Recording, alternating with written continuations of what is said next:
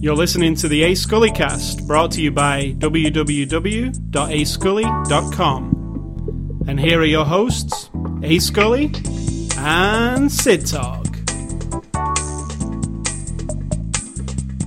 So Sid Talk, did you have a good Christmas? Very good. Did the listeners have a good Christmas, do you think? There's gonna be a percentage of people who don't give a shit about And people Christmas. who don't celebrate Christmas, did you have a good Thursday? Yeah. Did you have a good Christmas? I did. Let's talk about Christmas in the before the after the show discussion. What gifts did you get? All of them? They're just the ones that come to my mind first. I got a KitchenAid mixer, which is something I've wanted for years and years and years, and I'm always too cheap to buy it for myself. That was from an anonymous gift giver. Oh no, that was you. And, see, I can't draw a blank. Oh, I got this book over here. It's called Meatless. It's a cookbook. By Martha Stewart. It's not a novel. Not by Martha Stewart. Yeah, it's from the kitchens of Martha Stewart Living, which means other people have developed the recipes, but it's from her kitchen, and it is really good. You see the bookmark there is a piece of toilet paper. It's always the toilet paper for your bookmarks, I've noticed. Because why? That's where I read it. You read it on the book. I read them all. If you get cookbooks and you really like them, that means you read them through first. You don't just find a recipe and cook it. You read it all like a book. Then you go back and, I got all kinds of stuff. I got thumb drive, 32 gigabyte thumb drive. Nothing else. I'm drawing a blank. What'd you get? You also got Walking Dead. The teddy bear Bunny girl. Yeah, bunny girl. Yeah. She has a little bunny in her hand. She does, and bunny slippers. Yeah. Oh no, it's teddy bear. You're right. Teddy bear in her hand, bunny slippers. She's a zombie little girl from Action The Walking figure. Dead. Yeah, the Funko Pops. What'd you get? I got a new router, or router. Very exciting. I call it a router, which is really cool because it's the type of router where you can plug a USB or a hard drive in and then it shows up on the network. I also got two new DualShock 4 controllers for my PlayStation 4. Now I have actually got 4 of them. Yeah, and I got you one. Full price. I'll just put that out there. At a local shop, right? Then you, in that very short period of time right after that, bought yourself one with my credit card on my Amazon account saying that's what you were getting for Christmas. On sale. So I thought, fine, I'll take the other one back. At this particular shop, refunds are not 100%. No matter what. I mean, it's in the package. It's been I still think that's bullshit. You get 2/3 of the original purchase price. And you don't get it back. You can only do store trade. Credit. Yeah. I don't even know if it's credit. You just, on the spot, you have to get stuff worth 2/3 of that amount. So, I decided, in the end, you're probably going to use them anyway. So now you have an extra controller. So I got the white DualShock 4 and another black one. So I've got 3 black ones and a white one. The white one's really cool. I'm really into it. I also got Fargo, the complete season on Blu-ray. And TV it was show? the TV show that was on last year. And it was also like a gift set, and it came with a beanie hat with the Fargo logo on it. But like what you call it, crocheting, or like the crochet. No, cross-stitch. Cross-stitch look of the logo of Fargo. And the poster. I got the poster for the movie, looking thing. the Fargo movie.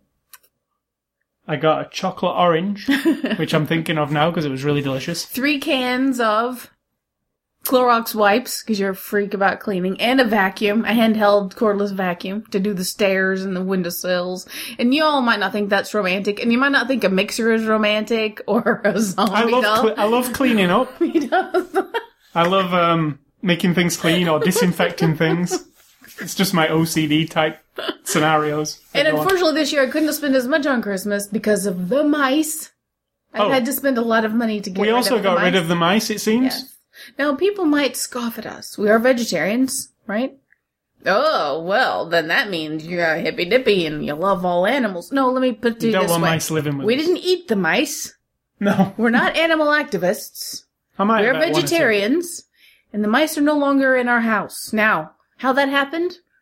It's not going to be a mouse-friendly situation. In fact, I went to PETA.org and read about how to get rid of mice in your house. Every scenario, even their nice little paragraph about live catching them and taking them out to the field, right? This would be like you think, oh, picturesque, Disney Mouse World. I'll drop it off in a field somewhere. No matter what they talk about, poisons are terrible because they kill them horribly. Yeah, They talk about live traps that are terrible because are the snappy traps that kill them because they're horrible. If you take them out in a live trap and release them into a field, if you release them near your house, they'll probably come back to your house. But if you release them far away. If you release them far away, the end result is they're going to die anyway because you've taken them away. I don't believe that's 100%. You've taken them away from their family, from their nest, from their food sources, and in a short period of time, if they don't find food sources, they're going to be predated on. Yeah, a cat will kill them or a rabbit or anything else. So there's really no nice way, if you don't want to live with mice in your house, not really. You can go from the most horrible ways to, I guess, they're not horrible. So this is very Christmassy. I'm just saying, that's what happened. I believe what happened to them was Christmas was over. The mice people came, put some poison in the attic and in the wall. And I believe they finally had the fill of mouse poison and left. It's unfortunate, but that is the way it is. The guy said that they don't curl up and die in your house. They leave because they need water. It dehydrates them. So they leave, go outside, and then they usually die outside. Now, I've not seen any evidence outside of any, and I have looked around, but... And we haven't heard any more scratching. And we will be doing a search of all holes around the outside of our house when it's nicer weather. But also, what else did I get? There was something else I got. For Christmas that I was... Oh, we got our nephew a Lego kit. Yeah. And yesterday, or the day before, we sat and did the Lego, did a Lego kit. Yeah. And I've not done a Lego kit since I was a child. They're really fun. It is really And awesome. it's a lot more detailed than it was when I was a kid. There's pieces that are rounded and it's not just square blocks. There's all kinds of pieces, so they can do anything with it. It's way more elaborate than it And used tell to them be. what the kit was. It was the Star Wars Cantina. And it was elaborate. The little bar where they served the drinks had little drawers, and inside the drawers were little coasters for the cups. There was cups, there was bar taps, there was... Had many characters, like 7 characters were in it? Yeah, minifigures. There was Greedo, and there was the band. Han Solo. Luke Skywalker. A clone trooper. Obi-Wan. And a stormtrooper. I think Obi-Wan's actually George Lucas. If you look at him really close, it's George Lucas. The Lego version, at least. And then who joined the Lego Cantina after a while because you needed a bartender? Emmett from the Lego movie. Because we got the Lego movie this year, and inside the box was an Emmett figure, so I took the Emmett figure. Because with this Lego kit, as detailed as it was, they didn't have a bartender for the cantina. And I thought that was really weird, because that bartender's kind of interesting. So to me, part of my gift was watching you two at the table, putting that together, and you doing it wrong a couple of times, and having to undo things, and my nephew going, I think that's wrong. It was because we had, he was doing one piece, I was doing another, and they linked together at some point, and when they linked together, it had to be done at exactly the same time, so, there's a lot of... No, it wasn't that precise, but I see what you're saying. Yeah, like his piece and my piece. It's not like docking at the space station or anything. But yeah, you have to build... It's hard to split it up for 2 people.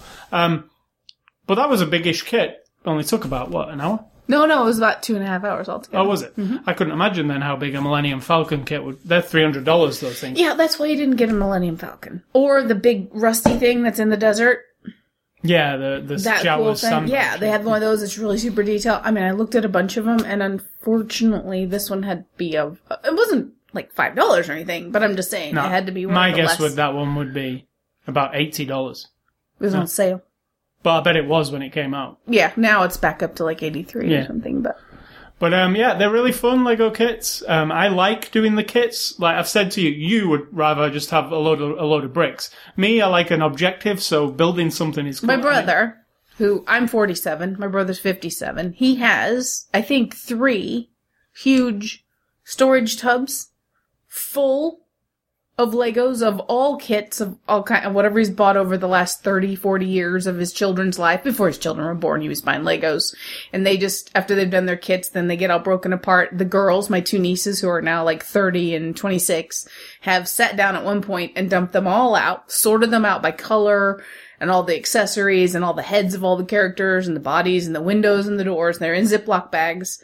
And he has a pool table, and he lets them at Christmas. He always buys them new kits. They dump it all, they get it all out, and then you can just pick out but when you're done, you break your thing apart and put your bits back where the girls have sorted them. So that, to me, is like you look at them all and you're overwhelmed. Like, what can I build? And then it just starts happening. It's awesome. It makes me want to have more Legos. So that is our Christmas stuff. We got loads of cool stuff. You got Doctor Who ornaments? Yeah. And we watched Doctor Who's Christmas special yesterday, which I wasn't overly I could tell you were into bored. that one. Yeah. I don't know what it was about it. It was just pretty bland to me and boring. Yeah. There was no big thing in it, really. It was a Santa Claus-y type thing. The big thing was Clara's back. And not dead. Nick Frost played Santa Claus. If you so like boring. Nick Frost from Shaun of the Dead. I don't. Yeah, it wasn't... But it's Doctor Who. I don't care. I still like I've seen some great... There's been some great Christmas specials from Doctor Who. Really, some really good ones where it's like, wow, this is really a Christmas... That one just felt like a bit of a... just a nothing. But anyway, this is not the Doctor Who podcast. This is... Or the Christmas podcast. Saturday, December the 27th. And this is after the show number 356. We are actually a movie review podcast, if you hadn't guessed. And we're going to be reviewing a movie right now. It's a Blu-ray movie. It's called This Is Where I Leave You. This is where Sitar coughs. I just sucked some spit down the wrong shaft.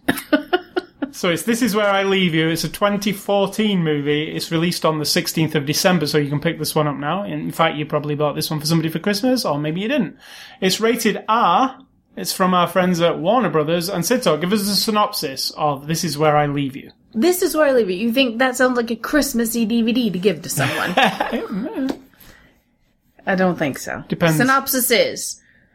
upper middle class white family with what seem to be very well established lives all have problems in their relationships.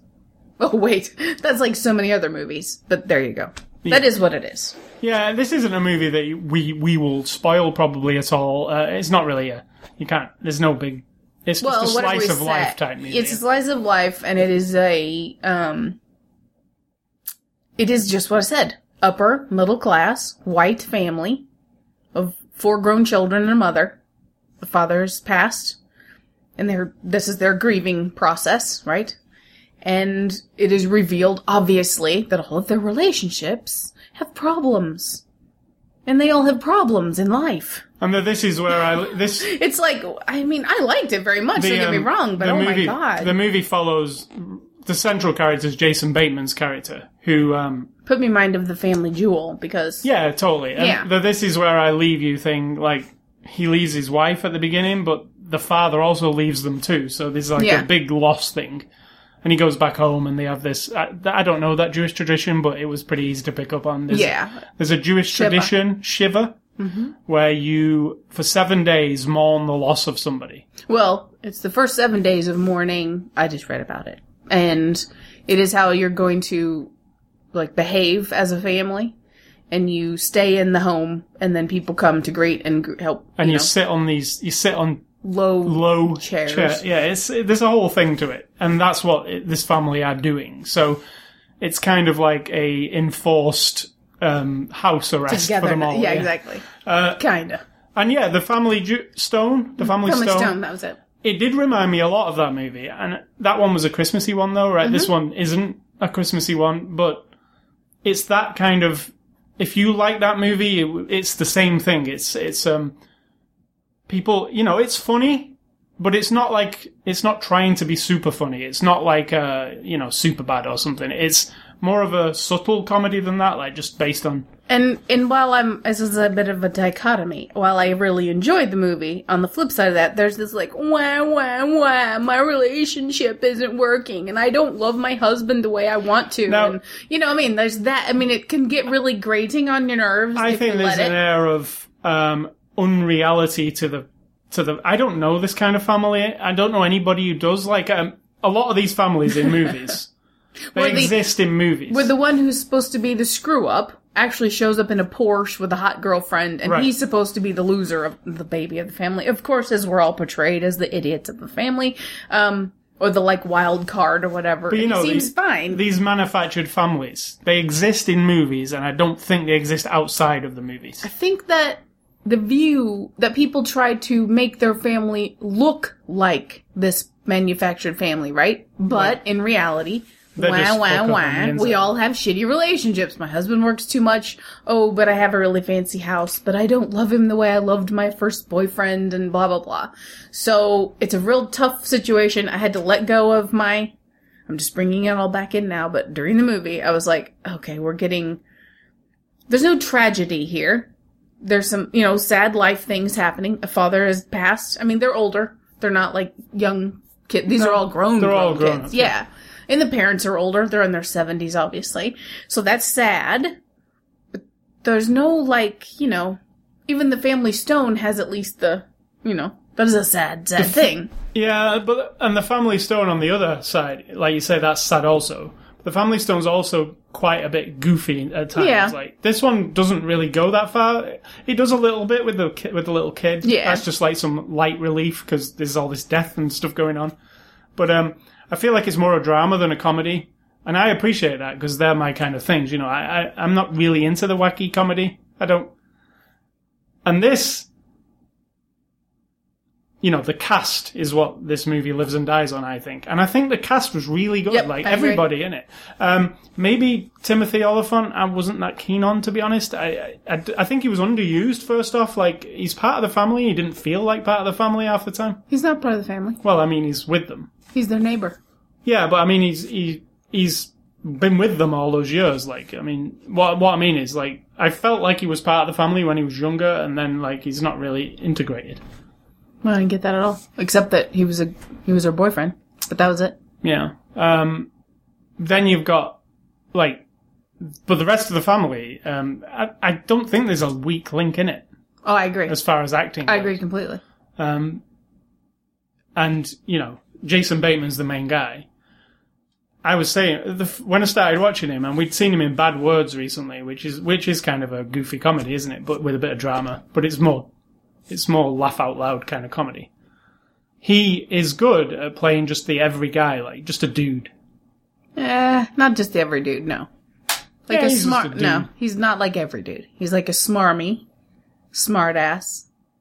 I'm a little bit smarter and a little bit above you all. I see the irony in everything. He always brings that to every role. So he's not like every guy. I think he's a bit different in this one, though. No. Because when he's listening to his family, he's got that, like, okay, they're all fucked up and I'm not Well, kind they of are, attitude. yeah. Right, but I mean, he still brings that same element to it. So like I say, this isn't the kind of movie where there's a load of stuff that happens. It's almost like you've just been invited into this family's house and you're just sat in the corner watching it unfold like the entire time. Just, oh, this is what they're talking about. This is the way they are. The way that the family is unfolds quite naturally. Like, you're like, oh, right, the mother's quite open about talking about sex and, this person's uptight and, all that starts to unfold naturally. But it's not like it's building up to this massive thing. It's not that kind of movie. I'm trying to think of other things to say about it, aside from, do you think was it sad to you? I cried a little. But I cried not because of the movie, but it reminds you of some real things in families. Obviously, death and marriages fail and babies are born and some babies are not. And, all these things that it taps into in a way that you feel it. It's not like caricatured, so that... I felt it was quite complex in the feelings department, this movie. Like one of the interesting things I thought was how Jason Bateman, his dad was a big thing to him. No, he wasn't though. See, I think you're wrong. That's what I'm getting to the point. His dad was, his dad, he didn't have any bones with him or anything, but, he never really spoke to him about anything. Like, just family gatherings or whatever. And he wishes he did, but he never did. Like, things like that are complex for this kind of movie, I thought. They've all got like a hidden thing, like something they never talked about, or, Tina Fey's character. They've all got something that they either don't talk about enough, or they should talk about, or they kind of don't function properly as a family, I guess. Nobody does, though. That's the thing about this. When you watch a movie... That's why I'm saying it's quite... that manufactures everybody's dysfunctions, and they're together dysfunction, and you look at that and go, oh, they're dysfunctional, but that's exactly how every family operates. Like 100%. You have different circumstances, but we're all the same. There is no functional family. And if you're listening to this and you think yours is, then everyone else in your family thinks you're crazy because they know you're not functional. Even if you're an only child, you have other family, and no, you're not 100. I don't even know what functional means. You're functioning. Everyone keeps on keeping on. So there's no dysfunctional, I don't think. I think that's been a word that we all got kind of brainwashed with, but Yeah. the fact that you're still a foundation for one another, regardless, that can't happen in every family, because in some families there are horrible, wretched individuals who are horrible, wretched human beings. That means you can't have that brother who's a child molester as your best buddy, because you can't. And that's in it's in a lot of families, right? So this family has their, almost like an ideal version of what dysfunction, quote unquote, could be. It's like the best of the worst possible scenarios. But yeah, I hadn't thought of The Family Stone, but if The Family Stone was your kind of movie, you really liked that movie, you felt like you were with that family, Yeah. well, you'll like this movie. Even Dan in real life, because they all come together. Yeah, that's another one that instantly came to my mind. It's, him going back and having to interact with them all. So let's get on to the cast here. And this movie, because of the cast, I think works. Like, if it was like, I agree. a bit less quality. And I don't think about less quality, but if you had people who were too showy, then there would be a problem. Everyone is pretty subtle, unless they need to be not subtle, which is the youngest brother, obviously, because he's the baby and he's got the most personality, basically. So Jason Bateman plays Judd Altman. I really like Jason Bateman, always do. I can't think of something what I don't like him Vanilla? in. So Extract? yeah, Extract I liked him in it. I liked him in it. I didn't particularly like Extract that much, but yeah, I liked him in it. I can't think of a film where I don't actually like him. Vanilla. Yeah, Vanilla Extract. As soon as there isn't one that I don't like with him in it. I've liked all of them that I've seen. Have Horrible you? Bosses? Yeah, I mean, even that. I thought that was quite funny, actually. Yeah. Horrible Bosses. It wasn't... he's in a lot of those type of movies. He gets a little samey after a while. He's in a lot of those type of movies, isn't he? He's good at that, so they put him in those. Because our discussion earlier in the day about how people are the same a lot of times. And I think he does that a lot. But this time you get a little bit more. Yeah, there's definitely a bit more, like, subtle drama kind of acting from him, which you might not have seen before. Tina Fey plays his sister, Wendy Altman.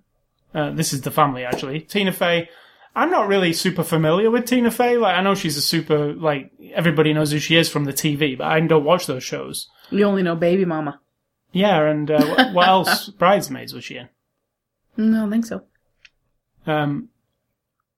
Yeah, Baby Mama is what I know. Yeah. When I'm thinking, I'm like, yeah, that's the only thing I'm thinking of. Her and the other girl from Saturday Night Live. Because we don't watch Saturday Night Live or 30 Rock. 30 Rock. No, don't watch those things. So she's like new to me. Like, when I see her, I'm like, oh, I only really know very little about her. In here, she did really well. Really well. Because it wasn't like her trying to be, like, over the top and goofy.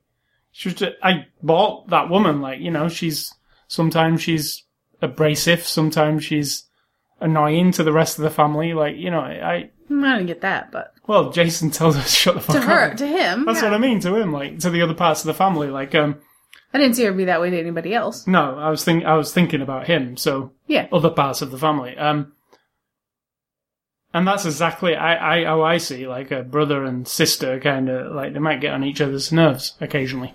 You reckon? I have 3 siblings. But she's right in his face. You can ask me about real life siblings, not movie siblings. I can tell you, yes, they do. And I'm the baby, and the baby is portrayed in this movie. I'm sure we'll get to him at some point. Yeah. And she actually does, Tina Fey has to do some dramatic stuff that's not comedy at all, where they sat on the roof and have a chat, and some other stuff where I've definitely not seen that from her, because I've only seen that. I felt like in that moment she was thinking about people in that situation. Yeah. And that's what made her cry so hard. That's good. Jane Fonda plays the mother, Hilary Altman. It's really cool to see Jane Fonda, like, Jane Fonda's been around forever. Yeah. And the character's funny, because she's this mother, how old would you think she is? Like, 65, 70? At least, yeah. She's got fake boobs, she's like really, Well, she only just enhanced her boobs. But she's like a very done-up mother. Like, well, she was an author, so she's in the public eye. She's very open sexually, like discussing things, whereas her children are all kind of repressed, and she doesn't like that. And she reminds me of, in Meet the Fockers, the Barbara Streisand character. She's an author, and she's hippy-dippy, though. Yeah, but this mother isn't. But she's open. Like, she'll talk about sex and stuff to the... And they're all like, ugh. It's that kind of character. The one that's kind of like, everybody's going to be like, oh, my mother, please be quiet now. Like, we don't need to hear that. So, yeah, but she's good. She's really good in it. And she shows some emotion, too. There was some really good... Absolutely. My favourite part with her was... And she said nothing. Where she's looking through the window at the end at Jason Bateman.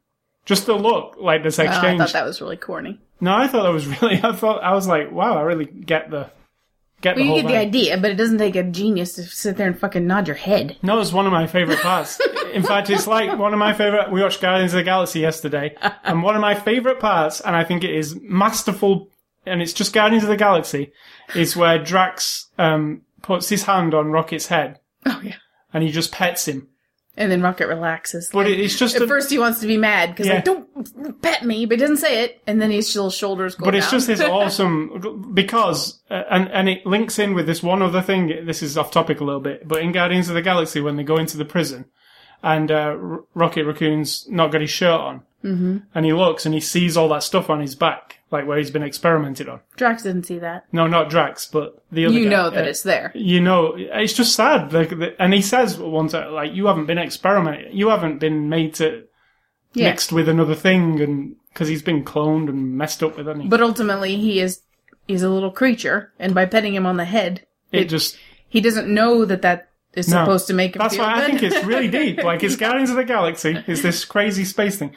But that whole thing is sad and tragic and deep. and you know, Rocket Raccoon all of a sudden to me is, he's not just that sarcastic, kick-ass raccoon. He's like got a really big backstory that I'd like to see this whole movie, you know? But anyway, that's off topic a little bit. So Adam Driver plays another one of the brothers. Really good. Philip Altman. Yeah. I really liked him. I know there are times when you feel like, You're not supposed to at times. But it's like, I'm the youngest of my 4. And this is 4 brothers and a sister, and we are 3 sisters and a brother. I'm the youngest by 7 years and 9 years and 10 years, right?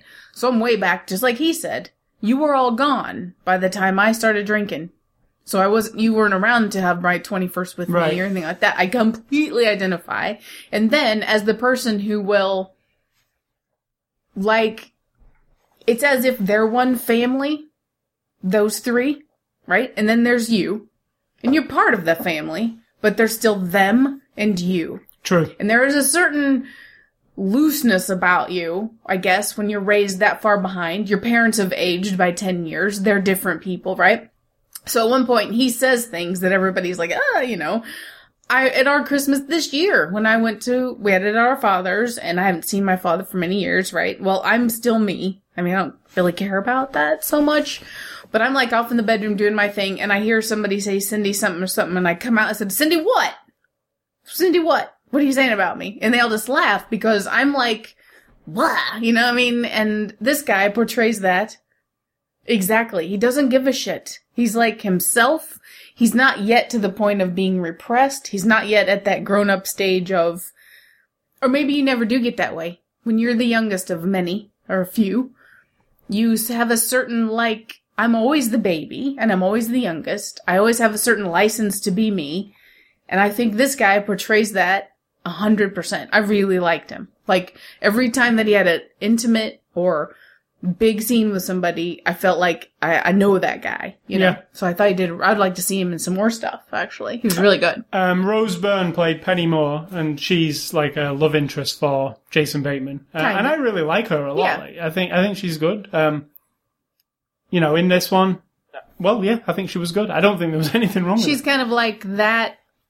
He really likes his brother Philip, who we were just talking about, the youngest, sort of like a little bit unique and out there. And then she comes along and she's just loving and a little bit artsy fartsy. I think she's an ice skater, and she kind of brings out something in Jason Bateman where he's like, you're not all tied up or whatever, you know, and I think she portrayed she's a bit that free. pretty good. Free, but here's another moment when nothing was said. But when he gets the call, goes to the hospital, and she's standing there, her whole story floods across her face. Because we're talking about your disappointments and your relationships and how people aren't what you expect. And all of a sudden, I could feel her face was like, Yeah.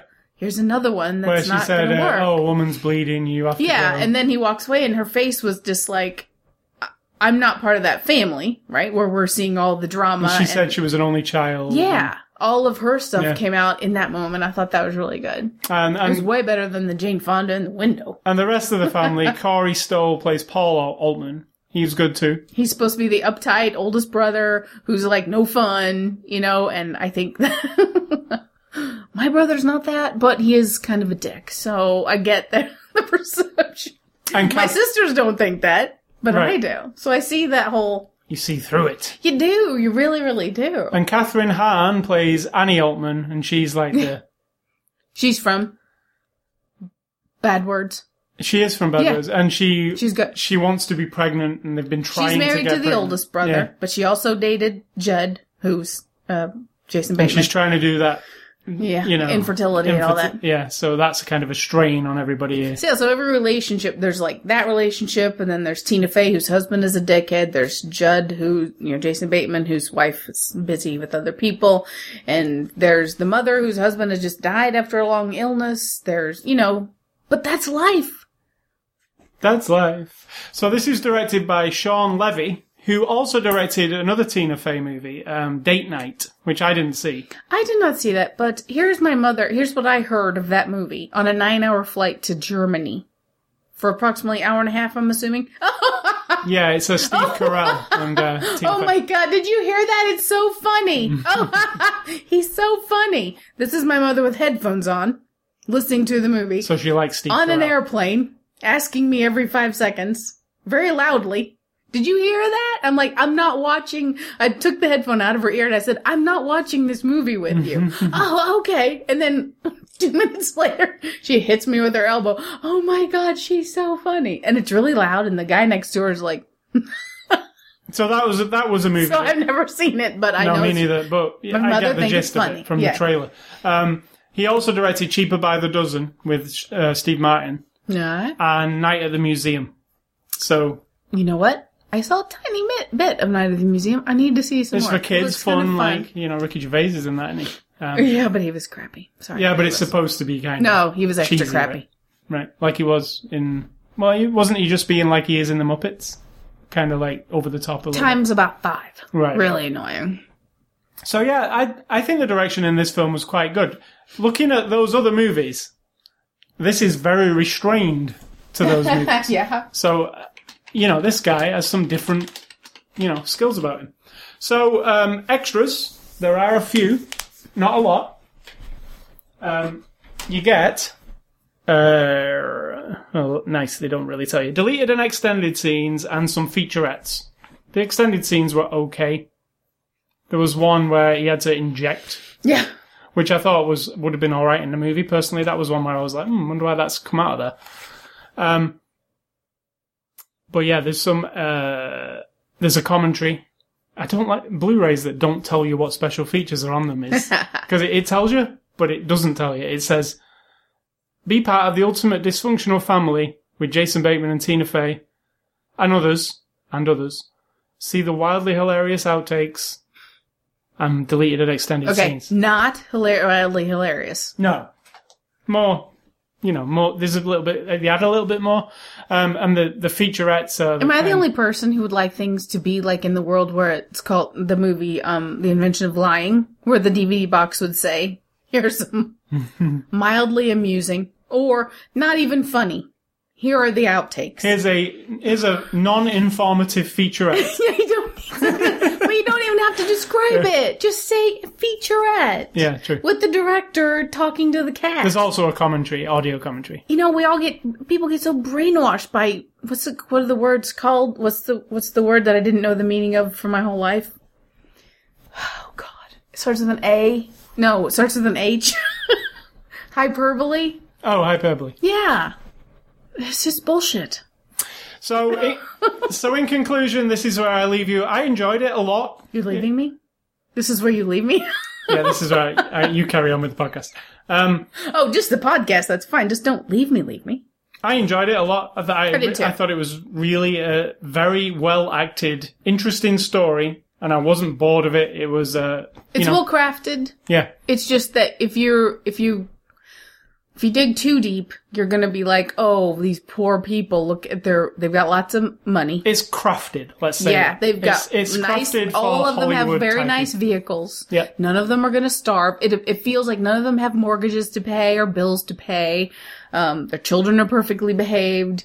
You know, so that part you have to sort of, you know, I have to give special turn the mention to dial the up kid there. who's poos. That's in really it. funny. There's It's a kid, really good. There's a kid in this movie who's learning to poo, In his potty. and it pops up several times. Not too much, but it's always at the right moment. The moment where Yeah. Jason Bateman's outside and he's just having this intense talk, and then he looks, and the kid's having a poo. The thing is, here's my advice. I don't have children. I've taken care of lots of children. But my advice is never give your potty training child a potty that they can pick up and carry around.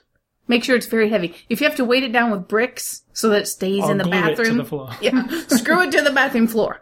You know, don't say, oh, honey, let's take your potty in by your bed if that'll make you poo better. No, no, no. Just leave it in the bathroom. Make sure this is like a plastic porta potty that this child carries around. I'm like, no, no, no, no. Because what happens in the dining room? Poo True. gets flung. So yeah, you might think, oh, that it is a wacky comedy. Poo gets flung. Right, no. They kind of keep that they keep Yeah. that to a minimum. It's very rare anything that wacky happens. Oh, you mean in the movie? Yeah. Yeah. Because in Um, life, kids do shit on people and throw up on people. So Part of it. thanks to Warner Brothers for the Blu-ray, and if you want to enter a contest, we will have a new contest coming up with Nicolas Cage in Left Behind. You can win a Blu-ray of that. Go to ascully.com. Next week's Blu-ray review is The Guest. We're going to look at that next week. And movie recommendations, I am going to go with Barbarella, because we watched that on Blu-ray when it came out last year. Mm-hmm. And Jane Fonda's amazing in Barbarella. I love that movie. It is so cheesy. It is Yep. one of a kind, almost. Well, I think it's two of a kind because I put Flash Gordon alongside it. And my other one is Up in the Air, which also starred Jason Bateman. It didn't star Jason Bateman. He was in it. But Up in the Air is a really good movie. And I know it was nominated for Oscars or even possibly won one. But a lot of people don't talk about it. If you've not seen it, see it. You know, my mother is 73. She was born in 1941. Right? Jane Fonda is 4 years older than my mother. Right. Jane Fonda looks good for her age. I'm just saying.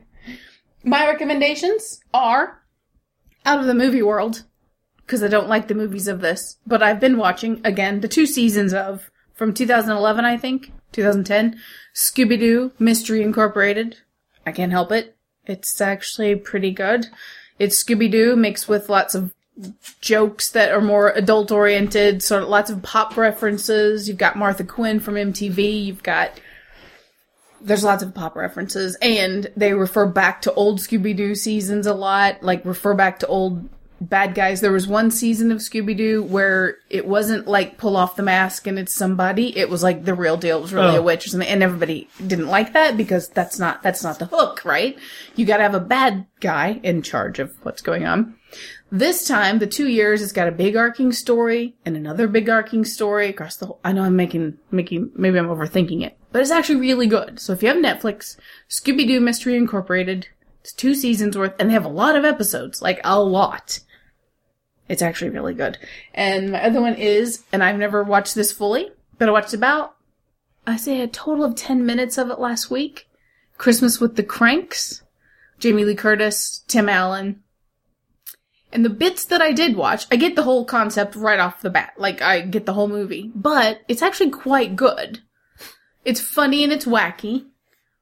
The idea is I really grasp the idea that these people want to skip Christmas. Like, we just want to skip it because they give a big party every year. Their children aren't around. They're all grown up and gone. It's expensive. You know, so they decide that's it. We're skipping Christmas. No decorations. We're going on a cruise. We're not having a party. We're not sending out Christmas cards. All this stuff. I got this from a very short period of time, by the way. And how everybody else reacts to that is so realistic, even though it's cranked up. Pardon the association with Ha But like when you announce to the world that you're not going to be part of their little group of whatever it is. We stopped eating meat. And we get the same reactions that, even though this is a comedy, that people give in this movie. I find that really, really interesting. I also just realised that Tim Allen really likes Christmas movies. He does.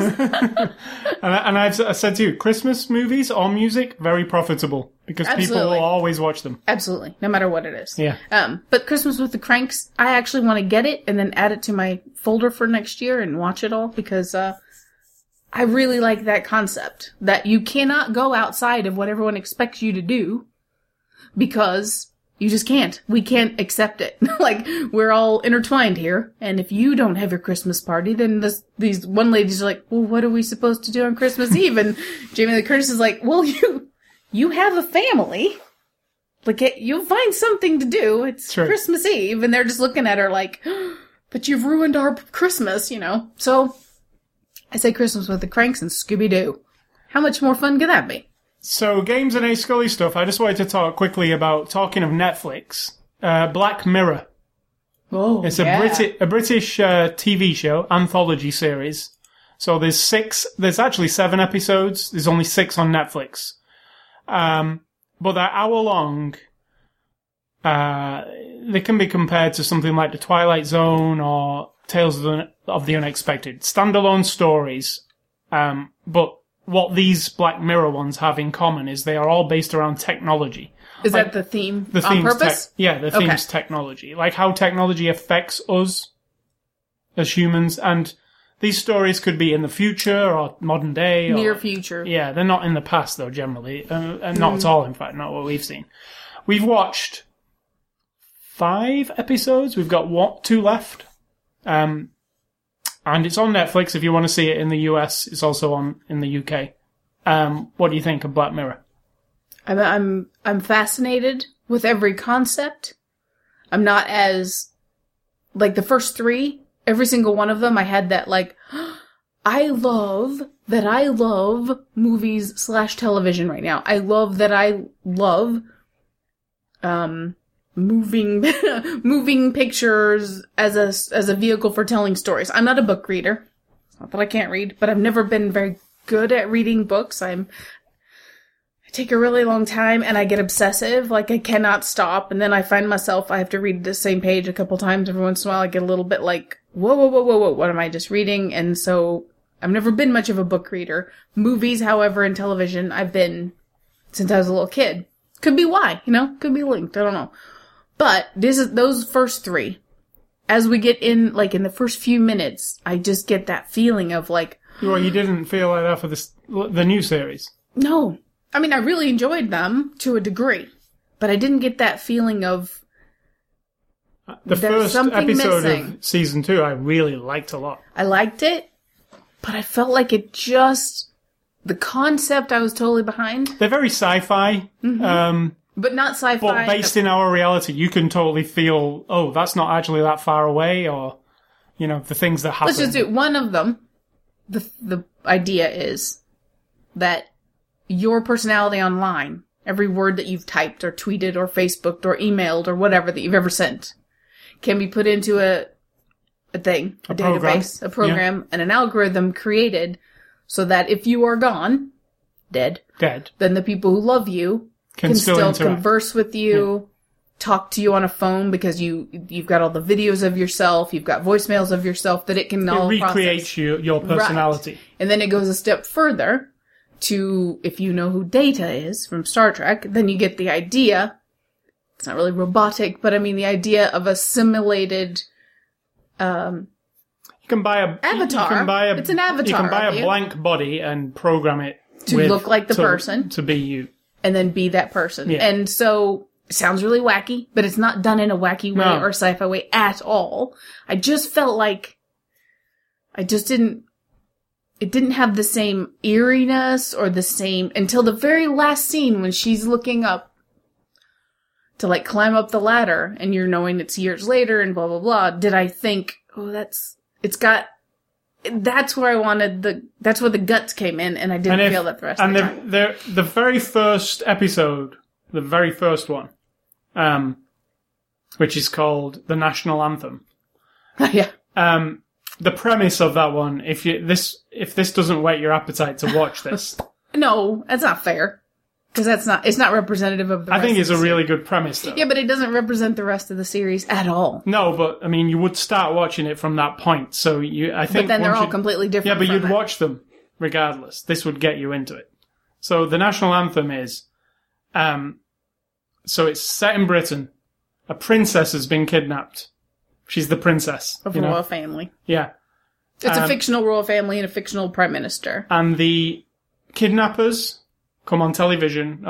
Send a video. Well, they put the video on YouTube actually, but they've got a video of the princess, and what they want is the prime minister live on television to have sex with a pig.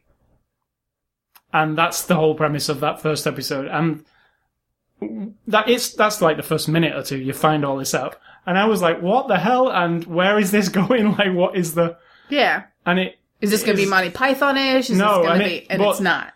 But yeah, you would think, oh, that sounds funny. Like, there's probably some humor in that. And there really isn't at all. It's very dark and, that's the premise of it.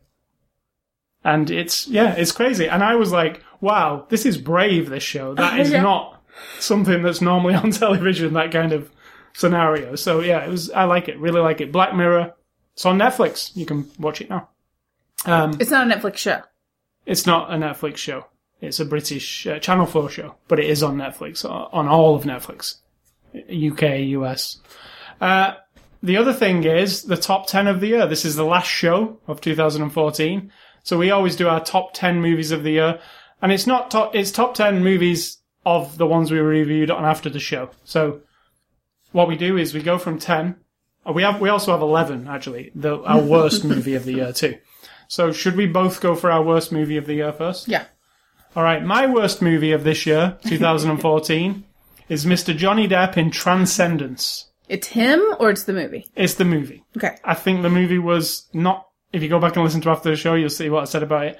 I did not like it at all. At all. But that's going to be the worst and it had one. a really... Yeah, it's the worst one. And it had a really awesome premise. And I was excited to see it. And when it finished, I was like, I never want to see that again. So like that's a good sci-fi premise, for yeah, sure. that's my worst one. Now, I do mine by going back to I have a spreadsheet, and every week I put the scores, and so I know I don't have to remember them all. And I know what my lowest scores are. And my lowest scored movie is Into the Storm. Right. Because I do like the special effects, but as a movie, it's crap. I think it's just a crappy story, it's a crappy everything, it's just low quality. But, for me, I would rather watch that 10 times than watch Transcendence again. 10 times, oh my god. You mean turn the volume down and just watch the special effects? At least I can look at the storm. Well, then my next worst was Anchorman 2. Oh, you only have one worst. I know, I'm telling you, because they're all the same score. Transcendence, The Amazing Spider-Man 2, and Winter's Tale. They're all at the bottom of my list. Amazing Spider-Man 2 was really good. It has a 5. It's at the it's near the bottom of the list. I don't trust you. Now 5 is between 1 and 10, but it's still at the bottom near the bottom of the list. So my best ones. So Winter's Tale. You know what? I don't even remember what it was. Yeah, it was Colin Farrell with the flying horse. That's why. I think it was all right. I thought it was actually quite good. Personally, I mean, it doesn't 5. get into my top 10, but it's quite good. Yeah. All right, so let's go through the top. Okay, my top 10. No, we're not asking you for your whole top 10. We're doing it, both of ours. What do you mean? Like we did last year. I wanted to keep it the same. I went back and listened to last year's to make sure we did it. All right, so both of our 10. Number 10 for me is The Hunger Games: Catching Fire. I really enjoyed it. I'm looking forward to the next episode. And yours is? Your number 10? Actually, this is all according to my scores, remember. So, it shares the same score with some others, but it's in the range of... We just need your top 10. Okay. We don't need you. No, I'm just saying. I go by my scores, and I do think this is one of my favorite of the ones that got this rating, and it was Chef. Right. Because I'm comparing it to some others, and I really liked it. It was fun. It was well done. Sweet. And it exceeded my expectations. Hugely. It's definitely rewatchable. I will give it that. All right, number 9 for me is Lone Survivor. Marky Mark. It's a true story. It's really, really That was good. violent. Yep. And I actually felt the sound I remember of the bullets ricocheting in that canyon. Yep. It's really intense, and that's Lone Survivor. Number 9 for me. For me, and I'm going to swap this one out for another one with the same score, is Captain America 2. Because I really liked it. The Winter Soldier. Yeah, it was big action, big fun. I was totally there. I like that kind of stuff. And I think that if I compare it to all the other stuff, yeah. All right. Number 8 for me is The Book Thief. Fantastic movie. yeah. I could watch it again now. It's so well done. And it's touching. It's, it's historical. It's Agreed. awesome. The Book Thief. Agreed. My next one is... So 9, 8. Dallas Buyers Club. Right. That's like super high quality. Which won an Oscar. Yeah. Really, really... Oh, it's almost like you don't want the story to end and yet you want it to end because it's so good, but it's so tragic. So, Dallas Buyers Club. Number 7 for me is God's Pocket, the final Philip Seymour Hoffman movie. I was, not just because Philip Seymour Hoffman was in it, I just thought it was a very, very cool tale and it was so well acted. There's not many movies you see in a year that are acted that well. Definitely. I agree with that one. You'll see why later. My next one is The Wolf of Wall Street. Because I think it was another one of those that as I'm watching it, I am thrilled to be a person who loves movies. Watching Leonardo DiCaprio in anything, like when he was in Django Unchained. I mean, it's not just him, but I mean the whole of it, and I felt there were scenes in that movie that actually transcend, if you will, a lot of other scenes in movies of the whole year. Like when he's on the boat with the FBI guys. Oh, yeah. Where the whole thing just gets right in your gut, like, ugh, Number 6 for me is Rush, and that's the story of James Hunt, the Formula One racing in the 70s, by who directed it? Ron Howard. Yes. Awesome movie. If you don't even know anything about Formula One, I think you can have a fun time with it. So that's my number 6. My number 6 is American Hustle. Because I was torn about this. It didn't do anything for me. So many people said how great it was, and I was like, oh, okay. I don't like that. Fed up in my mind. And then as I watched it, I felt like it was like kind of gutsy. I feel like I'd have to see it again. Because it didn't resonate with me at all. Like, I liked it. It's pretty visceral, some of the stuff, So I really liked it, obviously. So my number 5 is Transformers 4 Age of Extinction. Now, I know that is a big movie and a lot of people go, oh, controversial. God, I hate those movies.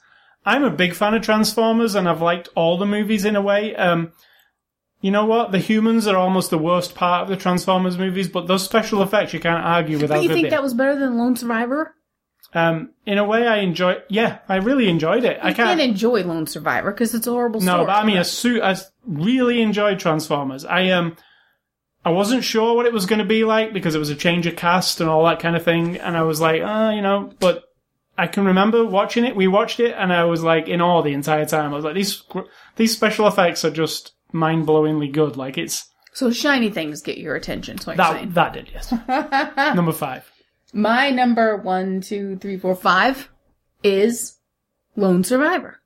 I feel like it was a little bit higher above the others. And it also reminds you of really horrible things in war that you don't think about. And it's based on a true story. Not just loosely based, but kind of... Yeah, it is based. Had the main guy. Based on the guy who wrote it and lived it, helped him make the movie stuff. So, my number 4 is Captain America the Winter Soldier. Absolutely enjoyed it. It was... Marvel are just... Each movie seems to be exceeding the last one for me. Like, I'm like, wow, Marvel can't do better than that, and then they do, Guardians of the Galaxy, I was like, whoa. I've watched Guardians of the Galaxy 3 times. Was that from this year? Yeah. Why isn't that on our list? It's on my list. Oh, it is too on mine. Spoilers. So, Captain America is my number 4. The Winter Soldier. And my number 4 is the Lego Movie. Yeah. Because it's just, I don't know. It's like 100% fantasy, and it may not be in the same caliber as others, like Dallas Buyers Club, obviously. But it completely takes you away, doesn't it? Like, it's super fun. It is fun. It didn't make my list, though. Ah. Because there was too many others. I had to whittle it down. It was in the list. This is the benefit of having scores. All right, number 3 for me, and this was my biggest surprise of the year, and I absolutely love this movie, and that's Edge of Tomorrow, aka Live, Die, Repeat. I knew nothing about it. Oh, yeah. I watched it, and I love a bit of sci-fi, and especially a time kind of line thing, and I couldn't believe what I saw. It's just such an awesome movie. It's a daring kind of movie for somebody like Tom Cruise, I think. It's... Agreed. You know, it's not his usual thing. I thought it was really well made, and it was funny, and it was engrossing and exciting. So that's Edge of Tomorrow, number 3. Yeah. I mean, I see where you're going, why you liked it so much, but really I didn't rate it as high. It was a little more lower down on of the whole year. What am I, number 3? Right? You're number 3, yeah. Guardians of the Galaxy. And yesterday you reminded me why. Because you were playing it, and I said you were going to watch it in the living room. Like, well, I'm not going to watch it, but I'll go in here, and I'm working on making some stockings. The instant it came on, I sat at the table for like a half an hour or more thinking, well, I can't go in there now and sit and watch it, because I just said, well, I'm not going to sit and watch it. And then eventually I had to come in there and sit on the couch, because there's an it is almost my ultimate sci-fi thing, because it isn't tied down to just... It's like a galactic thing, you know, and I love the big scale of it, and characters stories. Are likable. Yeah, really good, really good. So my number 2 movie of this year is Guardians of the Galaxy. It's my favorite Marvel movie by far. It's just, and it's the one I least expected to like, because I'm like, I don't really know what that is. Ooh, I saw the trailer whenever a long time ago. I saw it, but I was like, I don't know that at all. Like, and I know Iron Man, so I'm kind of comfortable. I kind of like Iron Man. Why would that make you think you wouldn't like it? What I mean is, I didn't think it would be my favourite thing out of all the Marvel things I've seen. Right. I thought it would be like, oh, that one will be okay, but I don't really know what it is, but I'll probably like it. But it's actually my favourite. I like it better than Iron Man. It's the best one. My number 2, is that where you were at? Yes. My number 2 is The Book Thief. And I had forgotten about it, to be honest, until I went through my list. And all of a sudden it came flooding in my head. Jeffrey Rush. And that room, and then everybody and everything about it was like... It's really super detailed. It transcends you in a different way. It's very sad and tragic and horrible. And yet, it does that thing to you that, like, The Pianist does, is that, I don't know, you rise above the ashes of the terribleness of humanity, and that's what story you're telling, is the goodness that can happen, even in the midst of a horrible war, and it's well done. Beautiful movie. And my number 1 movie of this year... Let's roll the drum. The Wolf of Wall Street. I think it's fantastic. You know what? I love Boogie Nights. That's another movie that I have, and it fits alongside it somehow. It feels like the same type of movie, just a different subject. Wolf of Wall Street. It's fantastic. Movie. Wow, the best one of your whole year. Yeah, it's just so good, and the part where he's quaaluded up. But the thing is, it's not a rewatchable that much. Yeah, it totally is. No, I mean, like, it's not a movie you go, oh, today I'm going to watch Wolf of Wall Street. Like, yesterday you want to watch Guardians of the Galaxy. It's not something that I would sit down and go, oh, yeah, I'm ready to... Because it's very dense and, It's in that old Martin Scorsese style as well, the Goodfellas style, the narration, the fast-moving, clip, clip, clip, clip. I feel like once you've seen it... And you've experienced it. Yeah, it's easily my favourite movie that I've seen on. And my favourite, which I'm sure I'm not going to get a drum roll for, but was actually, in terms of quality... Love Actually? No. No. God's Pocket. God's Pocket. I felt like I thought you were going to say Godzilla, and I was like, what? No. What? I felt like it was the most... everything about it. And you know what? One of the characters in it that made it so amazing to me was the guy at the work site in the back of the truck who kicks those guys' ass and says hardly anything. Yeah, that guy. That elevates that kind of movie and the look of it and the sadness of it all. I just felt like it was beautifully executed movie. Beautiful. And Philip Seymour Hoffman's last, I believe. Well, Catching Fire movies, maybe. The new Hunger Games would be his last one, but his last dramatic. It's like, you don't want to watch it if you're going in for anything other than people are shitty. True. Like, this is not one of those where you rise above the ashes of humanity and everybody's actually got a heart of gold. No, it's not that at all. In fact, there's none of that. No. So, I don't know why I really feel like quality-wise, everything came together on that one. All right, so that's our top movies of the year. Good mixture. Yeah. Comedy, sci-fi, drama, war. Yeah, I tried to vary it up a bit. But animated stuff. There's 80s in there. Lots of 80s and 70s. Yeah. All right. There's war. Let's let a war in there. So, Sid Talk, what's for dinner? Tonight is my famous tofu, which is just tofu that I dried for half a day, or a whole day actually, on your dryer thing you gave me, squeezing out all the juice. Then marinade, which people will find contradiction. Why do you dry it and then marinate it? But this is how I marinate it. It's about Put texture. it in a bowl, squeeze a bunch of ketchup on it, a whole bunch of curry powder, and some tamari, which is sort of like, it's gluten-free soy sauce, and it's kind of intense soy sauce flavor. Stir it all up, put the lid on it. It's been in there for 2 days. Now, when I put it in the pan with a little bit of coconut oil and just let it get browned and then sit and brown some more, it is absolutely delicious. It really is. It's got like a weird sweetness, but it's got tanginess from the ketchup and the curry powders in there, and it's just amazing. I don't know what else. Maybe just tofu. Nice. And a boiled potato. And your advice is? What is my tofu? Do not. What is your tofu? What's my advice? Your tofu advice. What is my advice? I had something in mind when I typed do Just not. do not. Let's go for that. Just do not. Well, this is going to be controversial. But, if you know me, and you love me, or you care about me, or you have anything whatsoever, if I were to die, right? Like, ever. I'm gonna die someday. But if I die when I'm like 110 of some horrible thing, maybe none of you will be alive either. But, if I die, and you're aware of it, just, like, this is gonna sound so awful. Because I'm not telling you how to grieve or anything. But, for me, if you like to honor the dead's wishes, for some ungodly reason, which is leading up to this, don't pray for my soul. Okay? I don't believe in that.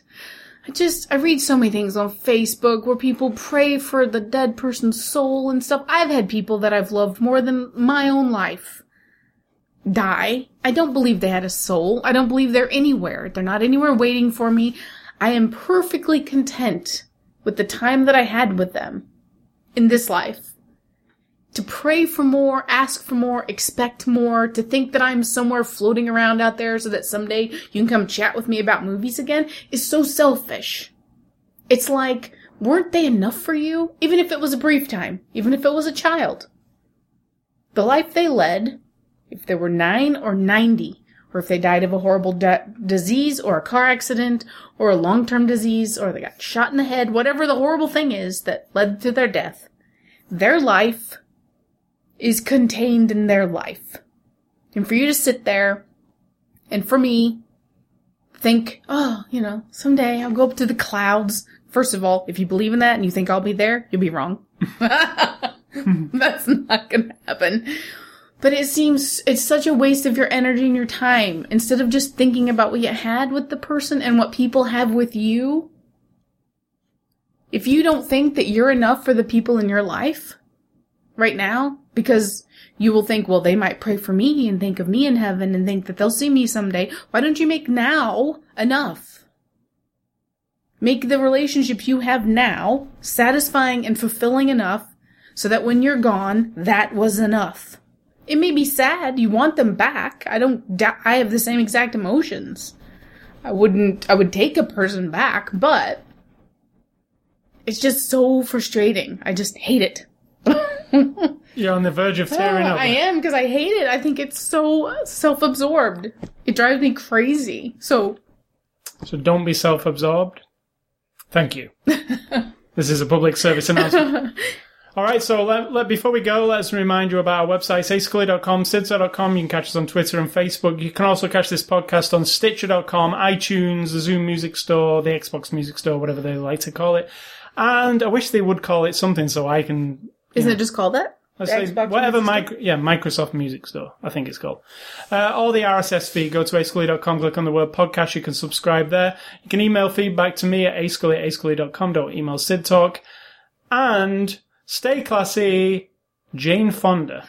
Because I couldn't think of anything other than Barbarella every scene she was in there. And So how's that classy? And that's pretty classy. Barbarella. It's classy to you. It is to me, yes. That's a little bit insulting. And Happy to New Jane Year. Fonda. And Happy New Year to everybody out there. Yes, Happy New Year. And remember, if you don't think for yourself, somebody's doing it for you.